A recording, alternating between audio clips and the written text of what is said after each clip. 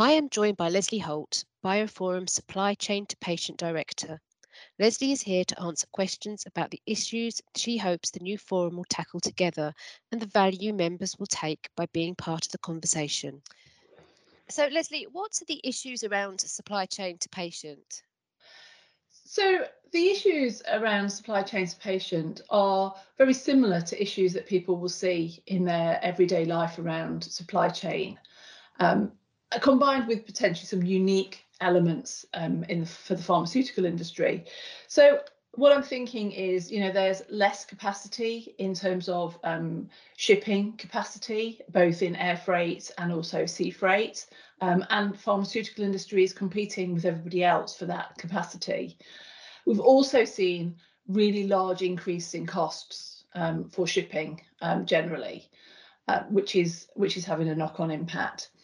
And then when you think about what's going on in the world, there's so many. We've had COVID, and there are other geopolitical situations that are ongoing, which are also having knock-on impacts. Now, they're the more general ones, and then when we start to get more specifically into the biopharmaceutical area, you're starting to see a bit of a changing face of pharmaceuticals. We've long moved away from the big blockbuster, high volume sort of products, and as we move more into new modalities like cell and gene therapies, radiopharmaceuticals, they require a different way of thinking about the supply chain. They bring new challenges that the industry still needs to figure out how they can adapt to do that well. And you've mentioned COVID, and how have these been impacted by COVID? So COVID, like it did with everything in daily life, it impacted the ability again to get into certain countries. Sometimes it impacted the ability to deliver into hospitals, but it actually, because of the capacity constraints in the sort of the shipping side of things, really had a big impact. A lot of pharmaceuticals are shipped by air freight, particularly the temperature sensitive ones, so things that are cold or frozen. And with the massive reduction in passenger flights, that comes with a huge reduction in freight capacity as well. Because what a lot of people don't realise is that passenger airplanes actually carry quite a lot of freight in their hold as well. So no passengers flying. It's not just that people aren't going on holiday. It actually means that medical supplies are not necessarily getting where they need to get to. And so, how can these issues be resolved? So some of these issues need to be resolved on a macro level. They're not just about the pharmaceutical industry. But what we can do as an industry is actually come together and work together to address some of these. And some of it will be through evolving technology. Some of it is around rethinking the way that we supply goods. So for the things like gene therapies that maybe need quite a quick shipping time, very short shipping time, we need to think about, well, how can that work? How do we make that work? We've also through COVID as an industry looked at trialing direct to patient shipments.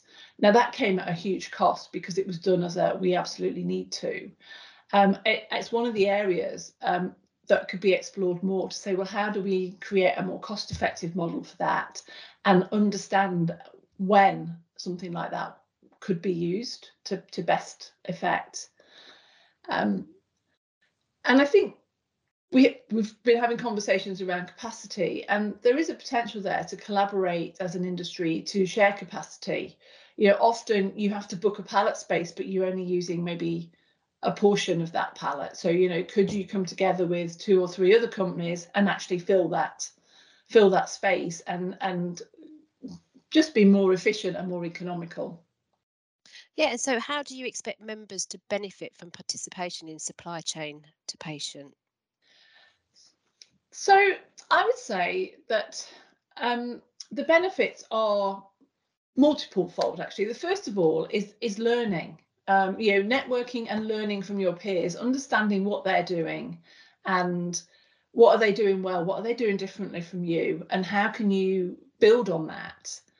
And then some of the other benefits are around those new areas is how can we as an industry say, okay, this is what we would like, for example, direct to patient shipment to look like. This is how we think it would maybe need to be regulated. These are all the checks and balances that we would like to have in place. And actually, the power of doing that as an industry is huge because it reduces the cost burden on an individual company, and it also enables them to influence regulators more effectively. Thank you, Leslie. And if you'd like more information on how you can be part of this exciting new collaboration, contact leslie.holt@bioforum.com.